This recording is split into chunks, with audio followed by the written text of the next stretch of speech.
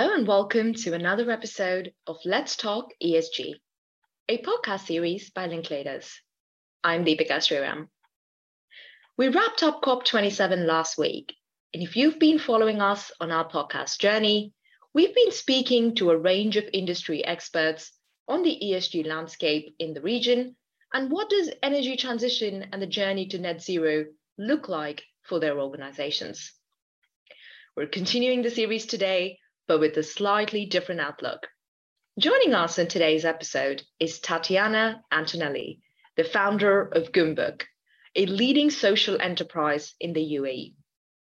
Tatiana is a passionate sustainability advocate and sits on the Engage Committee under the Dubai Chamber of Commerce, advising on events such as Art Dubai and the Emirates Literature Festival to help them be more sustainable. She's considered one of UAE's top environmental influencers, and we are so thrilled to have her on board, bringing a unique perspective to our discussions. Tatiana, thank you so much for joining us today.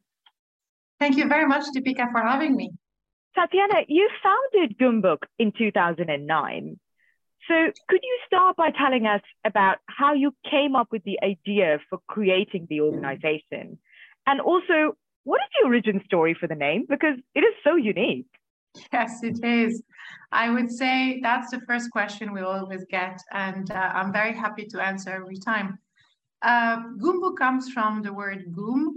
In Arabic, the Goum is the tribe, specifically here for the Bedouins. You used to have families traveling around the region, and it would start with the main family, with father, a mother and children and grandparents. But then the interesting aspect of the Goum is that it would welcome any other traveler to join the tribe, and they would share all the resources, share food, they would share water, shelter, and at the same time never wasting anything.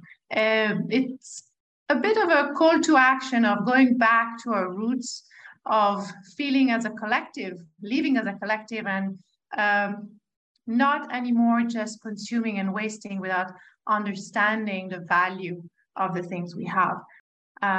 So I thought instead of giving it a name that would be green something, sustainable something, I really wanted it rooted in the UAE, in the way of life of the region. That is beautiful. And I love that Goumbook's motto is to stand up for a better future. That is exactly the need of the hour. And in that context, what does it mean to be a social enterprise in the current ESG landscape? What are some of the things that you've been working on these past couple of years? In the current landscape, it's interesting because we somehow, after 13 years, we give a lot of reassurance to companies that what we do is for good. It's really to help society, help companies understand better the impact we have and also find solutions. And I would say in the past 3-4 years, our campaigns have always been about, from one hand, raising awareness, understanding what are the challenges that we're facing, be it, plastic pollution, being water scarcity. At the same time, it's also about solutions. So one of the campaigns we've launched, for example, this year that we're very proud of is Dubai Can. And this is a campaign that was officially launched by His Highness the Crown Prince of Dubai to raise awareness about single-use plastics and at the same time allowing people to refill around the city their reusable bottles.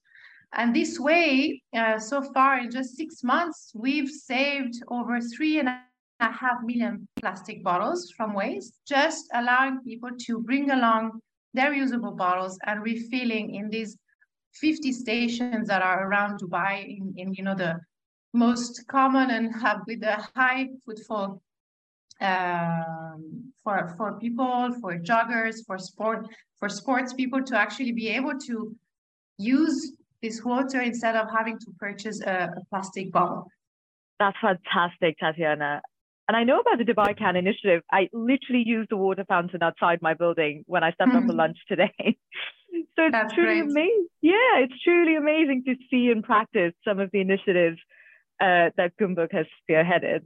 Now, when we talk about stakeholders in the sustainability space, we have the government and regulators on one side and the private sector on the other.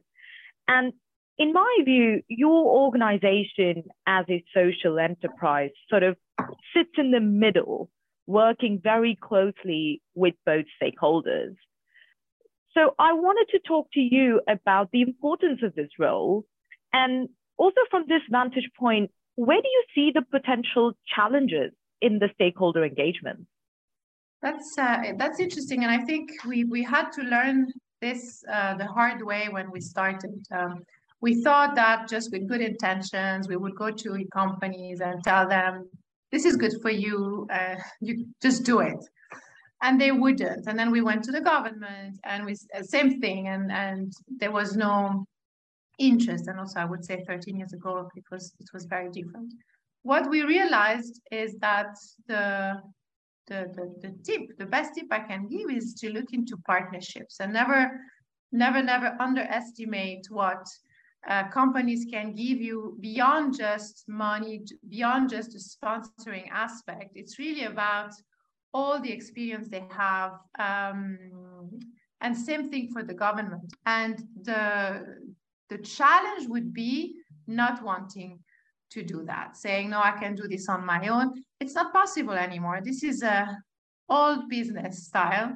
Now it's really about coming together, partnerships. The government is really incredible from this point of view in different sectors, not only the environment, but I would say Her Excellency Mariam Al-Mahari is very, very strong into putting together government and private sector, engaging with them into, signing pledges, coming together into events, working groups. This is where there's an added value. I really see this as a private public partnerships are very, very important. Thanks, Tatiana. That is such a good way to approach this collaboration. Now, I'm going to ask you something about a topic that is very close to me because I work with a lot of young kids in my spare time. Youth engagement is one of your focus areas. I read that you've engaged with almost 25,000 youth over a 12-year period and also have a dedicated program on youth action. So my question to you is, how do you think organizations can engage with the public on sustainability and with young people in particular? Well, I think youth is a very important stakeholder, and we need to understand that everything and anything we do today is for them. We want to make sure that they're going to have a healthy place where to live and thrive and be able to have their own families and grow food and drink clean water.